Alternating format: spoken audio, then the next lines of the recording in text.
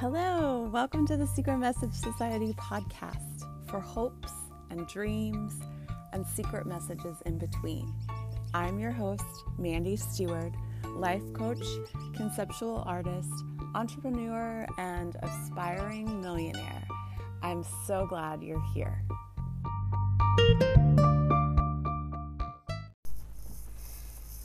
Hello, welcome to another episode, and I have picked another card for today. My card for today from the Tomorrow's Dreams Today deck says, there are stepping stones lining up before you.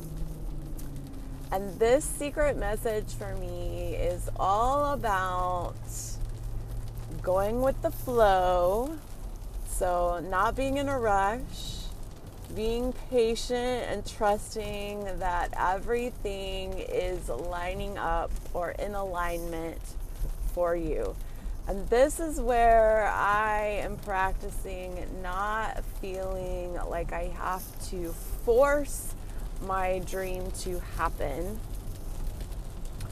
or be overly anxious about making it happen quicker, or making sure that I'm doing everything perfectly at just the right time, at just the right pace, but rather trusting that things line up naturally when I can relax and enjoy myself, be present in the moment, enjoy this day today that I am living out and what it has to teach me about my dream. So this is a secret message for alignment, that things are lining up as they should be. No matter what is going on, things are lining up as they should be for you.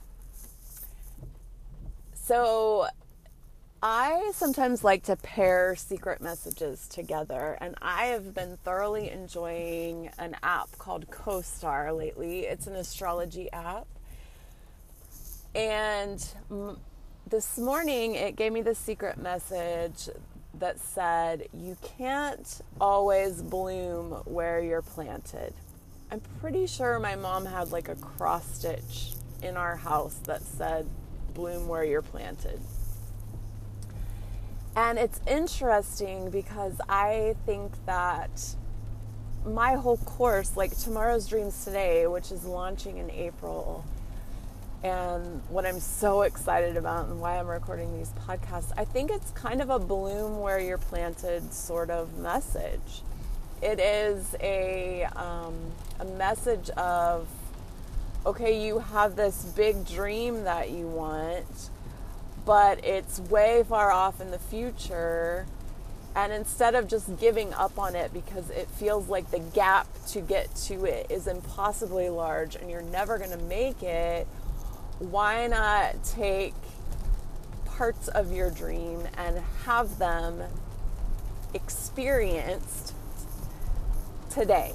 Take action on them today so that you're always getting a taste of the goodness of your dream, and you have no regrets at the end of the day because you have these wins that you got for yourself, that you touched your dream in some way. You moved it a millimeter forward in some way, and it kind of feels like having a little piece of the pie, today. So in that way, I think it is a bloom where you're planted message, in that, like, let's have the dream today.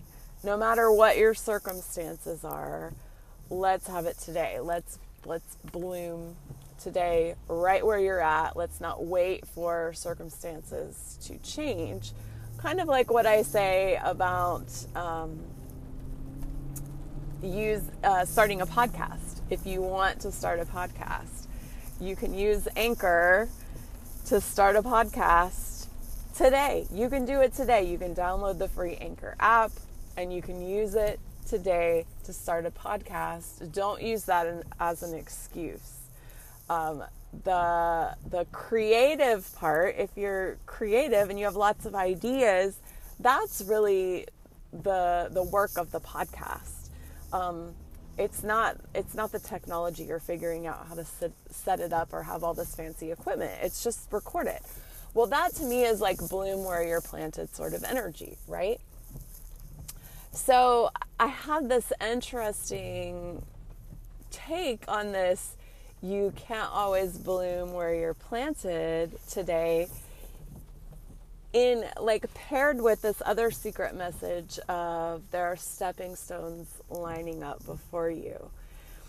Because I think that there are certain aspects to our dream that we can't experience until we have grown and pushed out of our comfort zone to get to the next layer. I talk about this in my Becoming a Hope Beaconess course, specifically about teaching. Teaching in the public schools, I taught for five years in the schools. The 6th year was weird because it was COVID year, so we were still teaching, but it was a different kind of method. But 5 years in the public schools, I taught, and didn't go to school to be a teacher, didn't go to school for art, so I taught art in the public school, not having degrees for either of those things. And I didn't have a lot of experience going in. I had taught art in my kids' homeschool co-op. I'd had some other, like teaching experiences online. I'd done some painting on like school walls. And so I'd had some school administrators interact with me and see me interact with the kids just because I was in a school building while I was doing art. And they gave me good references. Like I kind of lucked out in that way. But I didn't really have experience teaching in a public school environment and teaching art. So I walked into it like that first year was really, really challenging for me. And all the more so because which I go into this in great depth in Becoming a Hope Beaconess, but all the more so because what I had thought I was going to be up until that point, the dream trajectory of my life was I was going to be a writer. I was going to be a writer of books, and I was going to be a published author, and I was just going to write one book after the next. That was just the plan, and that's not what happened. And so I worked in a coffee shop for a couple years, and then ended up, going and pursuing this teaching job that I heard about. And I actually think that the confidence that I got from having to show up repetitively and speak in front of a bunch of kids and their teachers who was in the room with me, having to show up and communicate in the flesh with people was this brilliant next step of growth for me that I needed to experience in order to grow this confidence that I think I needed as an author. One of the things you do when you publish a book, because I published one, is you have to talk about the book. You have to share it. You have to want to talk about it. Well, I was very timid about talking about the book that I had written. That was difficult for me to have the confidence to want to engage people in conversation. And the teaching job actually, I in a way was forced. Now, I use that word loosely because I hate being forced to do anything. I use it loosely also because I chose to go into the teaching job. I chose to pursue it as what I thought would make me happy and light me up the most next, as my next step. So in that way, I chose. And within that container of what I chose, there was the struggle of having to show up every day and say something that I believed in and that I could get others to believe in. Really, that's what a teacher has to do. Like, you have to believe in it enough that you command the attention of the people you're presenting it to, and they want to listen. So that was my challenge. And had I stayed where I was, at my coffee shop job, or even, just publishing books, if for some reason I was able to continue publishing books, and I actually did write a second one and decided not to pursue it with my agent. But if I'd stayed on that trajectory, I think I would have stayed at like the same sort of level. In fact, had I published the next book, his recommendation to me was that we go with a much smaller publisher, because my book didn't do well, and so I couldn't go with another big publisher. So in some ways I would have been taking steps back, right? Like, I had to use my voice even less. It was more safe in a smaller capacity. That's one way to look at it. You could look at it lots of ways. But my point in saying this is, what I really, really needed was to grow in confidence, that I could use my voice, that I deserved to be listened to, that I had something to say, that I had something to offer, that it would affect somebody else's life, and that I believed in that message.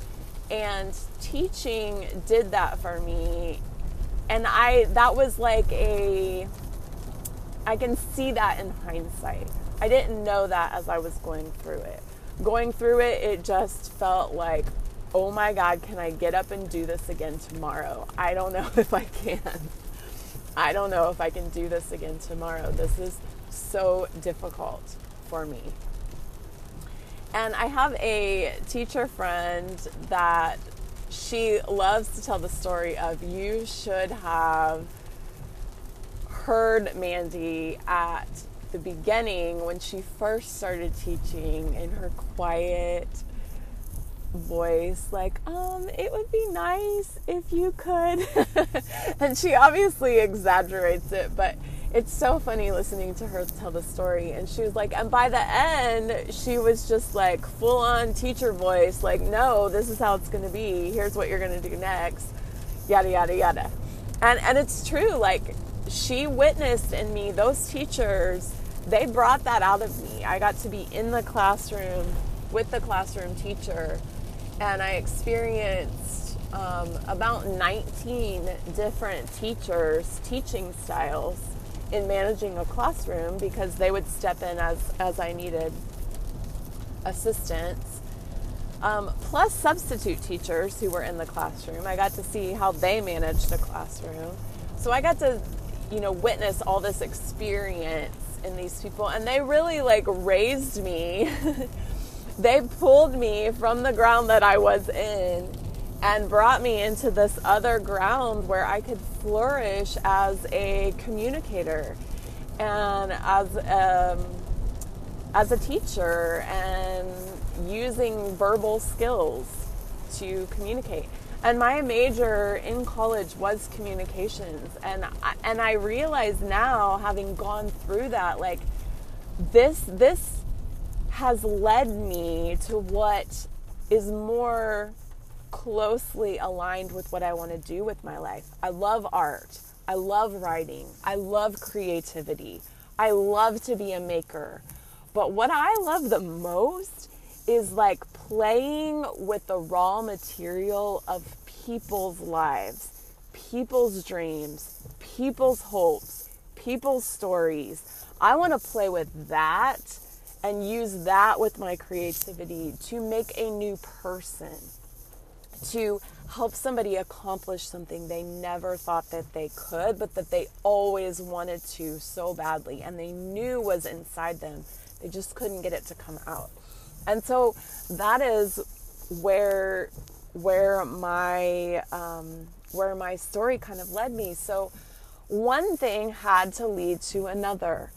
The book not doing well led to, well, first off, me writing a book led to me writing a second book, which then finding out what I was going to have to do to publish the second book, I realized that led to, no, I'm not interested in doing that. So then I'm not interested in this dream of being a writer like I thought I was.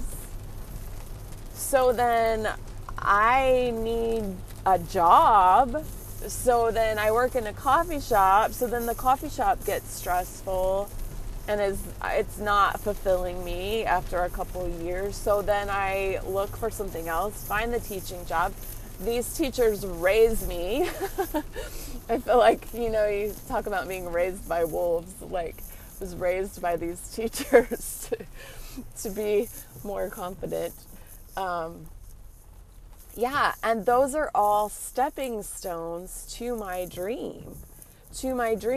And if I had stayed, blooming where I was planted, like, well, I'm just going to stay in this coffee shop job, like this is just where I'm going to be. Yeah, sure. I may not like it. I may feel like I'm not using all of my potential, but I already tried the writing thing and it didn't work out. That's so often what I think we tell ourselves with our dreams is it didn't work out. And we just assume that because it didn't work out once or in the way we tried it, that it's not ever going to work out again. At least I do that. Like I'm such a throw the baby out with the bathwater kind of person. Or I have been. I've been trying to heal a lot of that in my life. But no, maybe there were some things that you had to go through. Maybe it wasn't time to plant that dream seed and have it flourish. Maybe you were still transferring that plant from pot to pot to pot. And now it is in the fertile ground that it can flourish. It can grow. It can really take off. But you had to go through those stepping stones first. So I thought that was fascinating how those two kind of paired so well together. And I just wanted to plant the seed in your mind that it's not always that our dream didn't work out.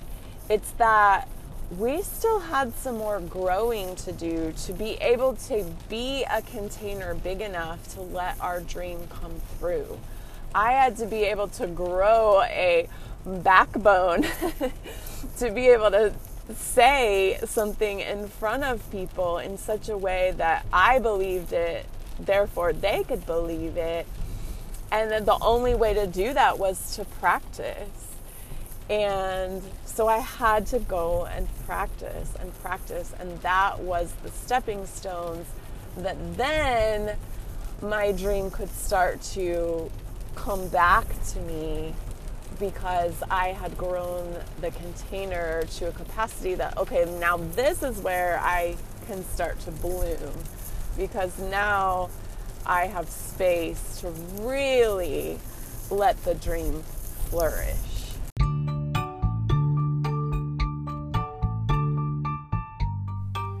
Thank you so much for tuning in to another episode. I hope you always leave feeling inspired to listen to your own intuition. I would love more time together. If you feel the same, I'd like to invite you to 2 places. You can download my app, Secret Message Society, on Android and Apple devices. And you can also join my free private Facebook group at facebook.com/groups/Secret Message Society. May secret messages always find you.